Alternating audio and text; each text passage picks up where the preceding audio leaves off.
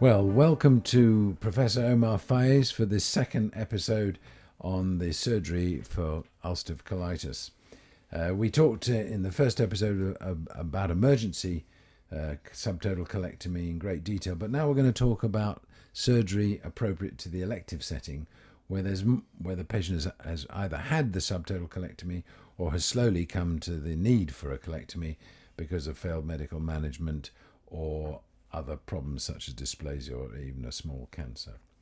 First of all, Omar, welcome again. Thank you. And in Britain, everybody knows about pouch surgery and panproctocolectomy and ileorectal anastomosis. What proportion of patients in Britain today are having which operations?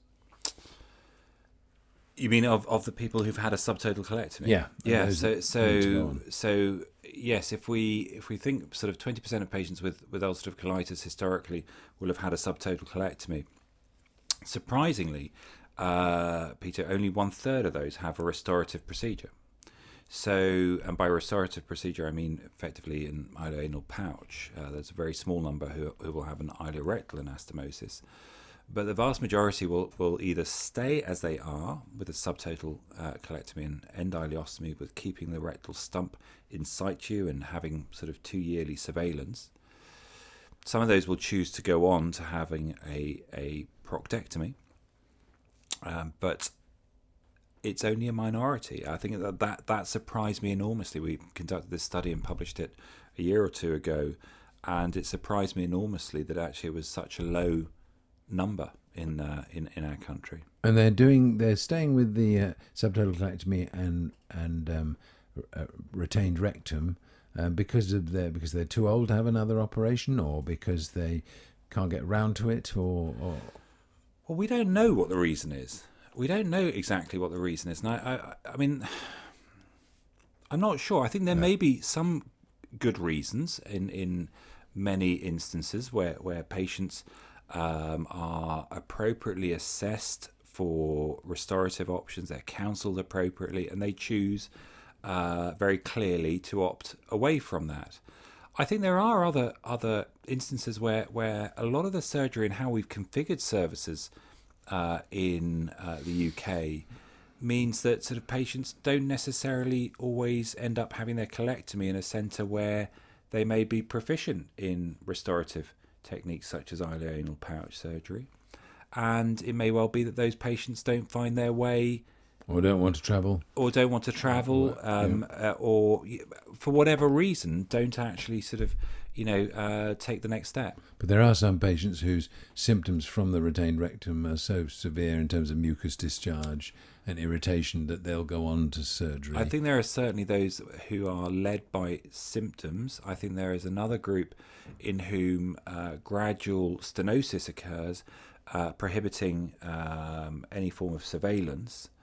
And there's another group who actually sort of, either develop cancer or are extremely anxious of the prospects of developing cancer, who will opt to just have something definitive like a proctectomy. And you mentioned IRA, ileorectal anastomosis, being relatively unused in the UK. We know in Sweden it's much more common and pouches are less frequent. Why do you think that is? It's interesting. We seem to have evolved our surgical techniques or our surgical strategy for ulcerative colitis in quite different ways in two countries that seem geographically reasonably close together. Our strategy is much more in keeping with that of the United States, I think, and the rest of the world, to be honest, whereas in Sweden they do seem to have a slightly different algorithm.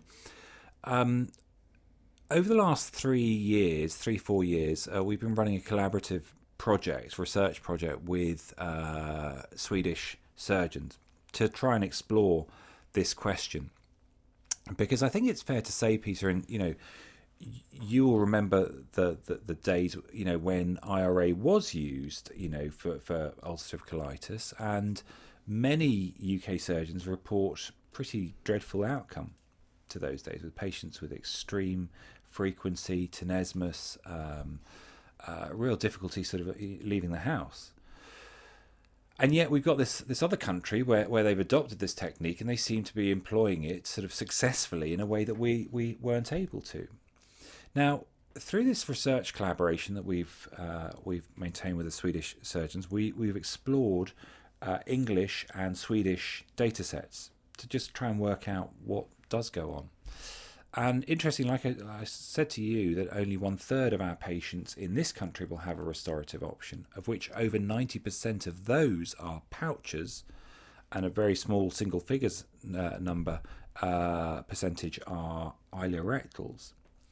If you look at Sweden, 50% of their patients, as opposed to the third that I mentioned, will actually undergo a restorative procedure. But actually the majority of their restorative procedures will be ileorectal anastomosis procedures, and a minority pouches. Some of those ileorectals will then convert to pouches at a later date. Or even to end ileostomy. Or to end ileostomy, yeah. Okay, well, let's go on to the pouch, because that's a big deal for someone who wants to do colorectal surgery and be seen as a specialist in it. And it's almost a seminal operation for them to learn and understand. Tell us your technique. We were saying that earlier that you try and do this laparoscopically or laparoscopic assisted.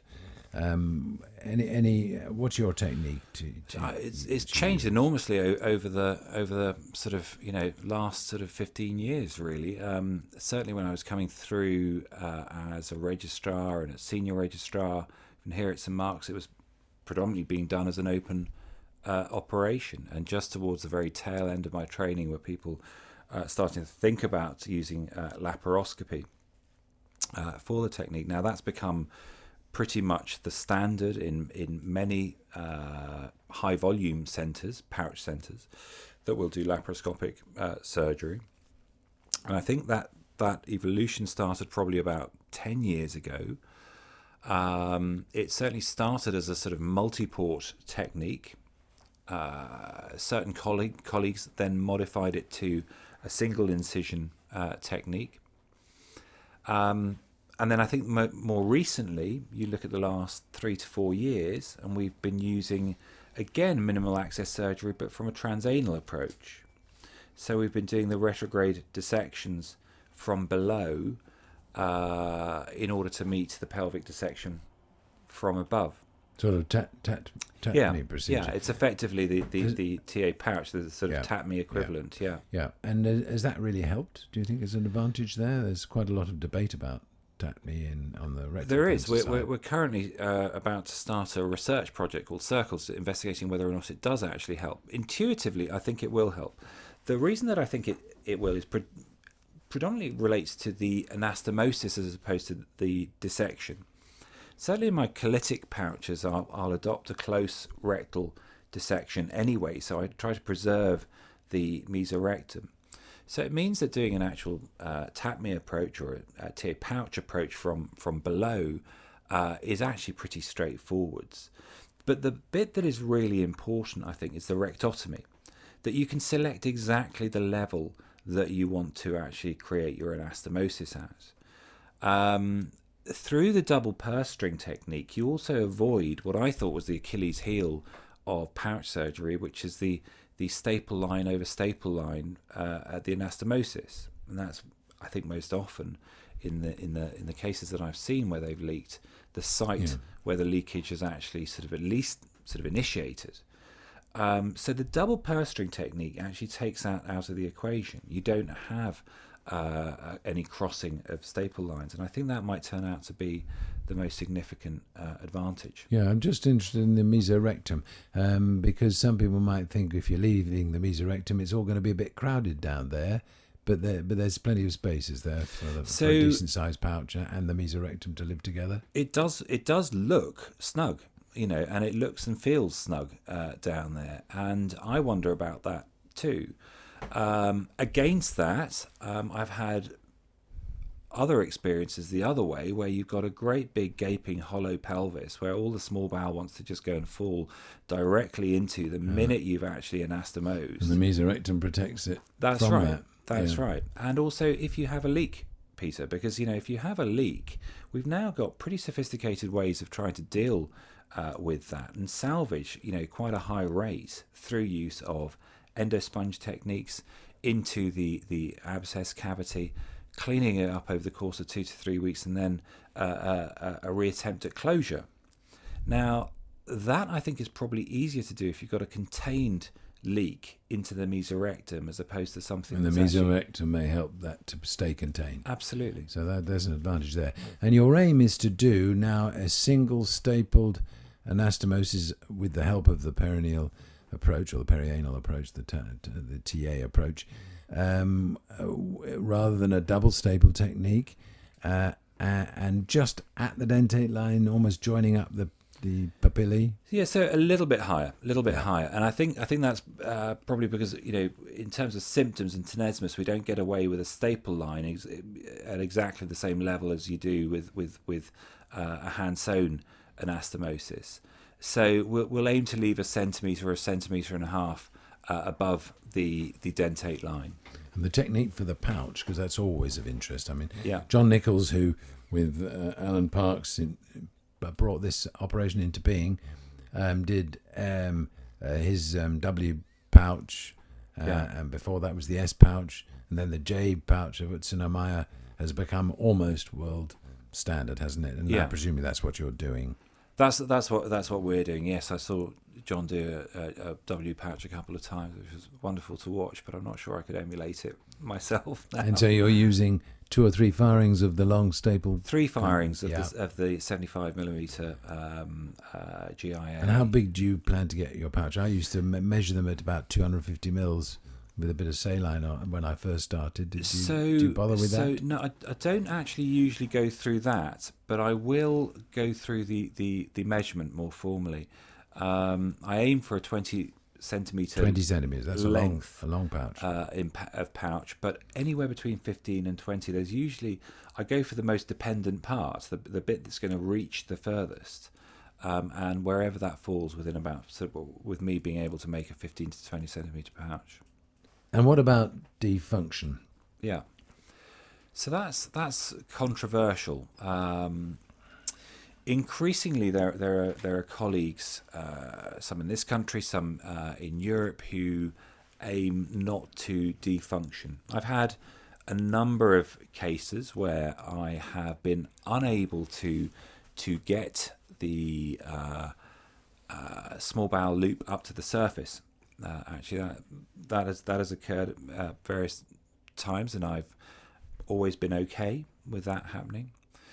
So you haven't defunctioned in that sense? I haven't defunctioned because usually trying to has distorted the actual pouch when I've been trying to, and it's been under significant tension because of obviously when you create the pouch, you're going back upstream to loops that don't have the same length of mesentery, and for some reason in some of the polyposis patients that seems to be more of an issue than in the ulcerative colitis patients, and I've certainly had somewhere where I just physically couldn't actually bring the defunction limb up to the surface, so I've had to settle for not defunctioning, and I haven't experienced any problems as a result. Interestingly, I think there's when you look now, there's some evidence that's come out. So I think some very recently from Denmark, looking at their entire nationwide experience, and when you look at their pouch failures, actually one of the determinants was the not diverting. So it makes you wonder whether or not the ileostomy does protect you to some extent from those very small minor leaks that perhaps happen, but healing mechanisms can actually deal with adequately, and by the time of the reversal they don't show on the gastrographin, and you can reverse them without too many problems. Just clarify what you mean. Are you saying that the ileostomy, the loop ileostomy upstream of a pouch once it's made, seems to have a better long-term outcome for the pouch when the ileostomy is closed than those that don't have a ileostomy? That's interesting. Yes. Right. So there seems to be some slight favour towards that, and that's only very recent evidence to support that. But it will be debated. I think there's still a certain amount of controversy that surrounds this entire area. Okay, so we've got the pouch in place, the anastomosis, we've got a loop ileostomy above it. When are you closing this loop ileostomy in the majority of patients? Between 2 and 3 months. 2 or 3 months, if in ideal conditions. And I don't think we'll talk about that in detail, but we need to talk about what happens to the pouch after that, in terms of both its function and the problems of pouchitis and so on. I've written on my list of things to ask you are the glory days of pouches over? Do you want to answer that? That's an interesting question. I certainly don't think they're over. I think it's been quite interesting. We know that the volume of pouches that are done nationally has decreased in recent years. And it's interesting to sort of question why that's the case. At first glance, you might think, is that because medical treatment's working much better? Well, as I said to you in our last interview, no, we don't seem to be seeing drastically different rates in subtotal colectomy. So the number of patients coming to emergency colectomy is still broadly similar, but the number of patients who are opting for a reconstruction has actually dropped off significantly.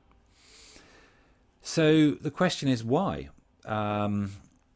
There's no doubt that we have to sort of ensure that we provide high quality services for pouch patients or prospective pouch patients. I think this is a really high stakes area of surgery. We're doing this for quality of life at this point. So we've got to provide decent services afterwards. Yeah, absolutely. When they run into difficulties. And try to ensure we've got, exactly like we said in the last interview, the right surgeon in the right place at the right time doing this procedure. And we've got our ileostomy senior nurses absolutely and nurse consultants looking after these patients afterwards, haven't we? We have, but I think there's also another really important factor behind the declining pouch numbers, which is the societal shift that I think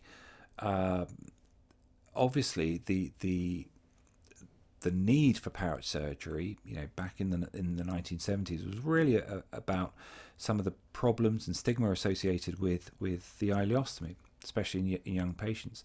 And we have seen significant shifts in society for the better, in recent years. Tolerating ileostomy. That's right. Much more. That's right. Than they used to. I think that's true. Lots of younger patients who are coming to me saying, no, I'm fairly definitive that I don't want to undergo a restorative procedure. Yeah, I was going to say, are the majority of the patients who opt for an ileostomy and a panproctocolectomy and a permanent ileostomy, are they the older patients? But you've just sort of answered it slightly differently. So historically, they have been the older patients, and certainly in terms of our selection for pouch surgery, we've known that function was poorer in patients who were over the age of 55 than they were in the younger age groups. But more recently, as I say, we have seen that sort of younger patients are tending now to opt, I wouldn't say all of them are opting for permanent ileostomies, but there are greater numbers opting for that route. Right, let's talk about pouchitis. How do you see it? You're going to have help from your physicians again, because it does need quite a lot of medical management, and there's a lot of research and new thinking going on. What proportion of your patients get significant pouchitis, and when? Well, I think, when you look at the statistics, it's between 30 and 50% that will get an episode at least of pouchitis. So I think acute pouchitis is extremely common after pouch surgery, but the vast majority are absolutely fine. I think it's either self-limiting or something that's managed very easily with a course of antibiotics, usually by their GP or gastroenterologist. There is the other group of patients that sort of are defined as chronic pouchitis, and that's a really small percentage of the ones that develop pouchitis, but they get chronic refractory symptoms. Do you think some of these have had a leak, which we never really discovered? I think that's exactly the problem, actually. And I think, ourselves, we've published on this, I think the Cleveland Clinic have published on this, that when you actually look in this group, you do find septic complications that anastomotic problems or sinuses that are usually behind some of this group. And, obviously, miraculously enough, you give them both antibiotics and they both tend to get slightly better, and then they both recur the minute that you take the antibiotics away. I think MRI scanning has actually helped us enormously, that it's actually allowed us to see some of what's going on outside of the pouch as opposed to just the luminal view. So when you see a young patient who's thinking about a pouch, what are you going to tell them? Are you going to say you're going to go to the toilet about 5 to 6 times during the day and once or twice at night? You may get an attack of pouchitis, which is usually transitory, but 1 in 5 of you are probably going to have such unsatisfactory function that eventually you might end up with an end ileostomy. Is that the sort of advice you give them? I'm not sure I put it like that, Peter. But yes, that over a 20-year period, that is correct. That 1 in 5 will go back to an ileostomy. But for many patients, they are say in their 20s, and they're sort of thinking, well, what happens in 10, 20 years time is a different matter. It's about what I need in my life right now. So how we process all of this information, I think, is very individual. Needs to be very individualised also. And one thing that's always worried me, and I suppose I should ask our colleague Professor Sue Clark about this, perhaps more than you, because a lot of these patients come to her where they have to have the pouch taken out, is that so often you've lost that length of ileum and you've ended up with a ileostomy which is higher up the GI tract, therefore will function more and could be a problem. So again, when we look at the numbers of declining pouches, again, some of that I think is this greater awareness, and perhaps through social media and how that facilitates patient-to-patient contact, is that patients do, I think, now come into this understanding that outcome isn't guaranteed with pouch surgery. And there is also some risk involved, because very often you hear the patient say, I'll just try the pouch, and if it doesn't work out, I'll just go back to the bag. And then you really do have to start the conversation again and sort of say, well, look, you don't go back to exactly the same bag. No, you've lost that extra bit. You've lost that extra bit, and it doesn't function the same way, and you might feel more tired as a result of the fluid and electrolyte losses. So I think patients are also now more cautious, perhaps, about the gamble attached to further complex surgery. But we've also got to tell them that there are still complications after a panprocticolectomy in terms of obstruction and adhesions and so on. Maybe with in the laparoscopic era, that's not as great. But certainly when I was doing a lot of it, there were significant adhesions afterwards, which might lead to episodes of small bowel obstruction after a panprocticolectomy.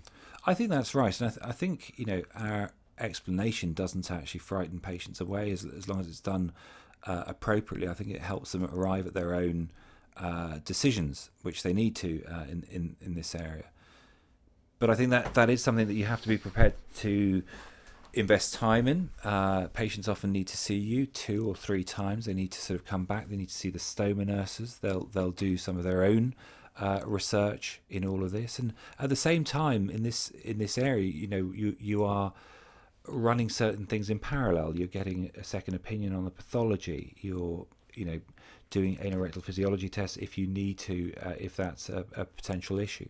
So there's a lot that goes into that sort of meeting, and then the sort of subsequent consultations with somebody who may or may not wish to pursue pouch surgery. And finally, Professor Omar, Professor Faiz, what about cock pouches? I mean, we talked about Sweden earlier, which is where that came from.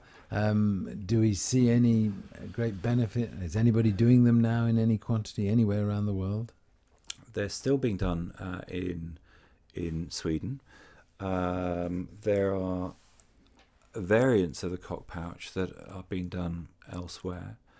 There are also other newer devices that are coming out. One of them is called the TEASE device, which is like a metallic implant, sort of aimed at sort of again the same intention for continent ileostomy. So I think there's renewed interest. I think like the magnetic stoma that was tried 20, 30 years ago, that'll probably fail, won't it? It really won't work if there's a couldn't- foreign body there. I You couldn't couldn't possibly commit. come. Anyway, thank you very much for an excellent session. We've learned a lot about restorative proctocolectomy and your techniques, and explored the subject in some detail. And thank you very much for giving us your second podcast, and we hope to get you back another time to discuss the surgery of Crohn's disease, perhaps. Thank you very much, Peter. Thank you. Thank you.